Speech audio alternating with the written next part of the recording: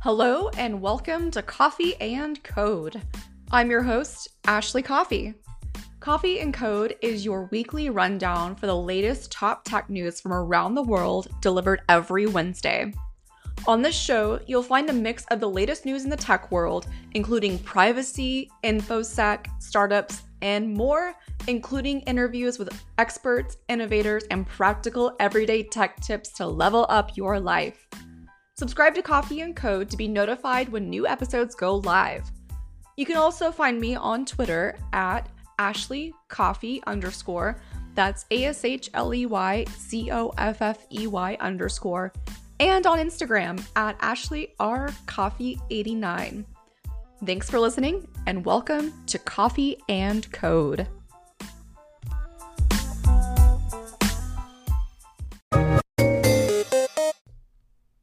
Today, I'll be covering Deepmind's historic new milestone in AI-based protein structure prediction, Salesforce and Slack's Megadeal, and the first 6 cases to come before Facebook's new Oversight board. Let's dive in. Alphabet's Deepmind achieves historic new milestone in AI-based protein structure prediction. Deepmind, the AI technology company that's a part of Google's parent Alphabet, has achieved a significant breakthrough in AI-based protein structure prediction. The company announced on Monday that its AlphaFold system has officially solved a protein folding grand challenge that has challenged the scientific community for 50 years. The advance in Deepmind's AlphaFold capabilities could lead to a significant leap forward in areas like our understanding of disease, as well as future drug discovery and development.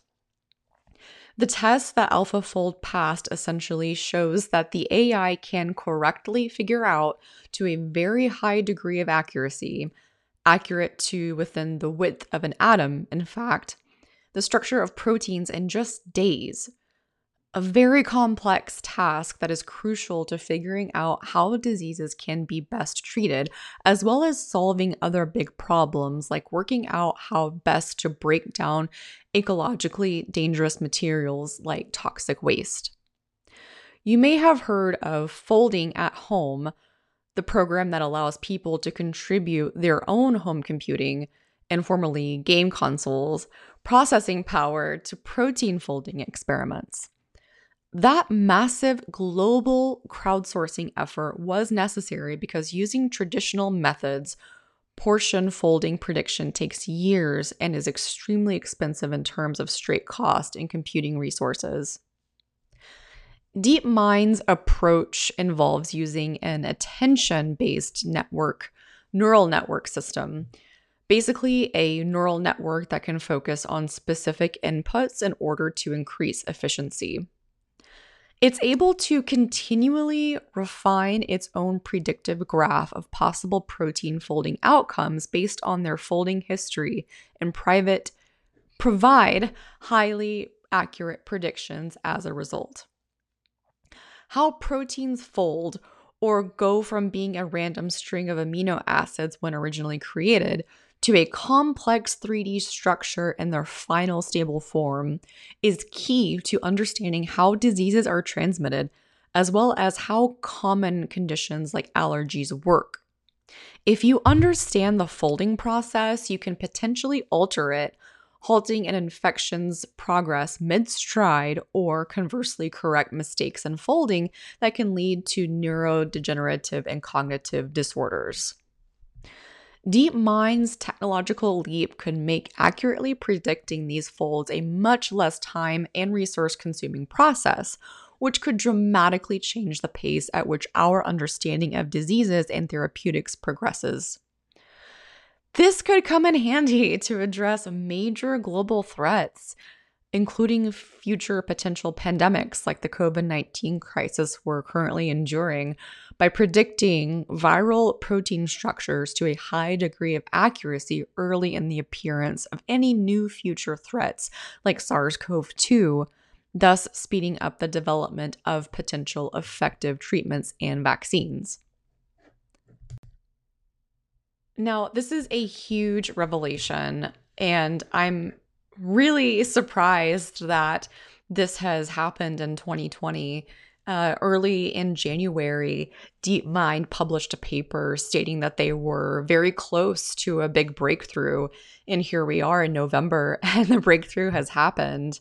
Um, I mean, artificial intelligence is incredible in general, but this has solved one of biology's grand challenges.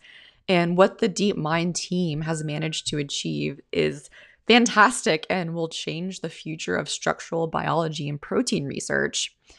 As this is a 50-year-old problem, um, a lot of scientists never thought that they would see it in their lifetime, a solution to this. As the human body uses tens of thousands of different proteins, each string has a dozen to many hundreds of amino acids. The order of those amino acids dictates how the myriad pushes and pulls between them that gives rise to proteins' complex 3D shapes. So that in turn determines how they function. So knowing those shapes helps researchers devise drugs that can lodge in proteins' pockets and crevices. And being able to synthesize proteins with a desired structure could speed the development of enzymes that make biofuels and degrade waste plastic.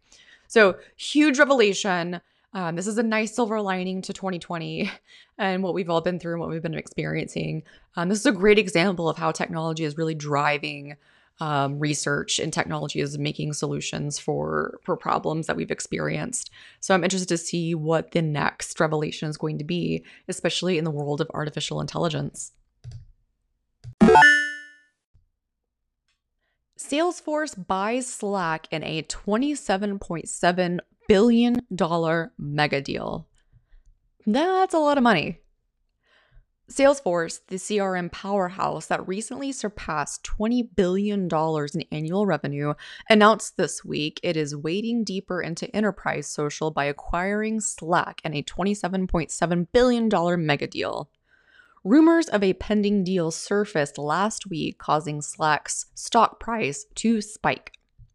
Salesforce co-founder and CEO Mark Benioff didn't mince words on his latest purchase. Quote, "This is a match made in heaven.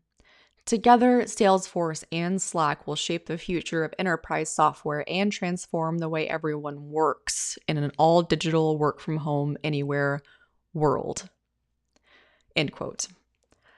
Slack CEO Stuart Butterfield was no less effusive than his future boss. Quote, "As software plays a more and more critical role in the performance of every organization, we share a vision of reduced complexity, increased power and flexibility, and ultimately a greater degree of alignment and organizational agility.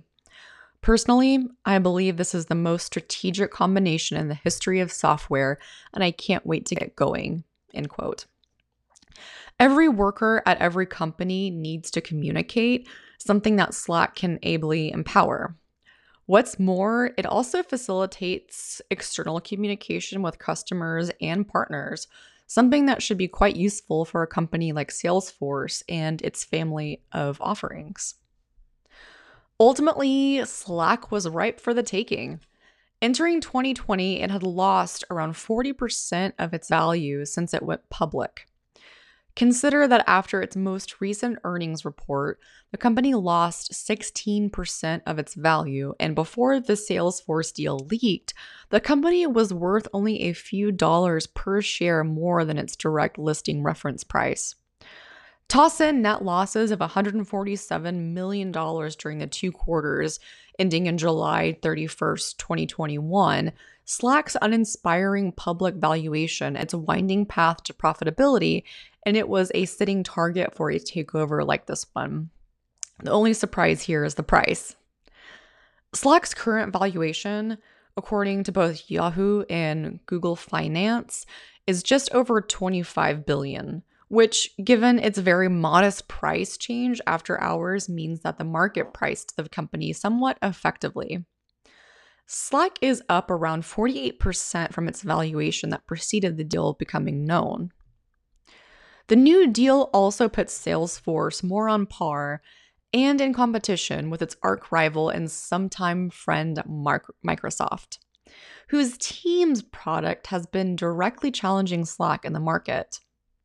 Microsoft, which passed on buying Slack in the past for a fraction of what Salesforce is paying today, has made Teams a key priority in recent quarters. What really has set Slack apart from the pack, at least initially, was its ability to integrate with other enterprise software.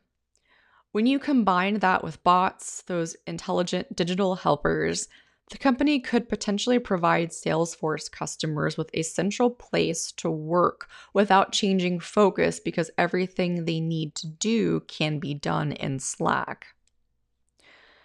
The deal comes after Salesforce's purchase of Quip in 2016 for $750 million.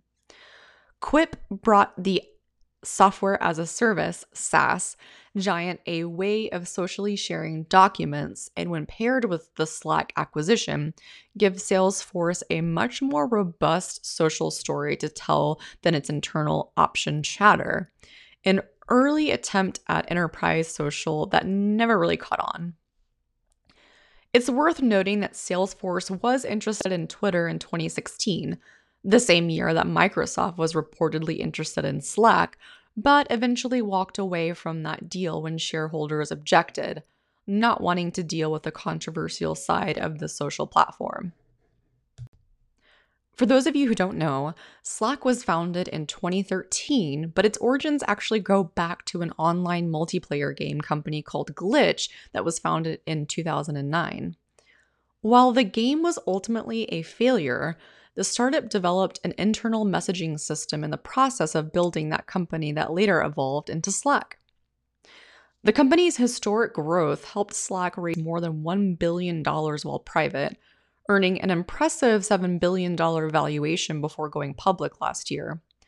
But while the glitch to unicorn story appears simple, Slack has always faced entrenched competition from the likes of not only Microsoft, but also Cisco, Facebook, Google, and even Asana and Monday.com.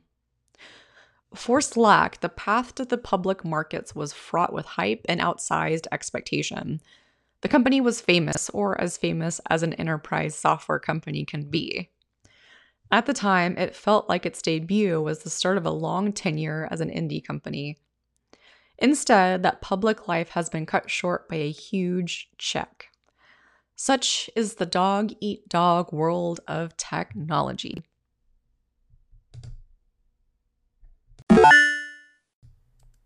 Facebook's Oversight board details its first 6 cases from 20,000 submitted, opens them to public comment, and announces the appointment of 5 more trustees. Facebook's Oversight board has chosen its first batch of cases to review. All involve decisions originally made by the platform to remove user content. They include images of female breasts in a post about breast cancer, and an image of a dead child alongside text about whether retaliation was justified against China for its treatment of Uyghur Muslims. The board said Facebook users had submitted 20,000 suggested incidents for review since October of this year. The arbitration body is inviting the public to comment on the cases, which have all been anonymized, over the next 7 days. If it opts to overrule or alter Facebook's original actions, the firm must both publicly respond and comply. Quote, Facebook has to follow our decision, and that means if they have taken content down, they have to put it back up. But they also have to use this as a guideline for other similar cases, end quote. This comes from Helle Thorning-Schmidt, former Prime Minister of Denmark and an Oversight board member. She told reporters that the cases had come from around the world and were chosen to, quote, raise questions about Facebook's policies on hate speech, nudity, dangerous organizations, and violence. The board has not given a date to share its conclusions, but Facebook has previously said it expects cases to be resolved within 90 days, including any action it is told to take. The 6 cases are as follows. a screenshot of tweets by former Malaysian Prime Minister in which he wrote that, quote, Muslims have a right to be angry and kill millions of French people for the massacres of the past, end quote. Photos of a dead child fully clothed with text in Burmese asking why there was no retaliation against China for its treatment of Uyghur Muslims. Alleged historical photos of churches in Baku, Azerbaijan, with text saying that Baku had been built by Armenians and asking where the churches had gone. 8 photographs on Instagram which included female breasts and nipples with text in Portuguese about breast cancer symptoms.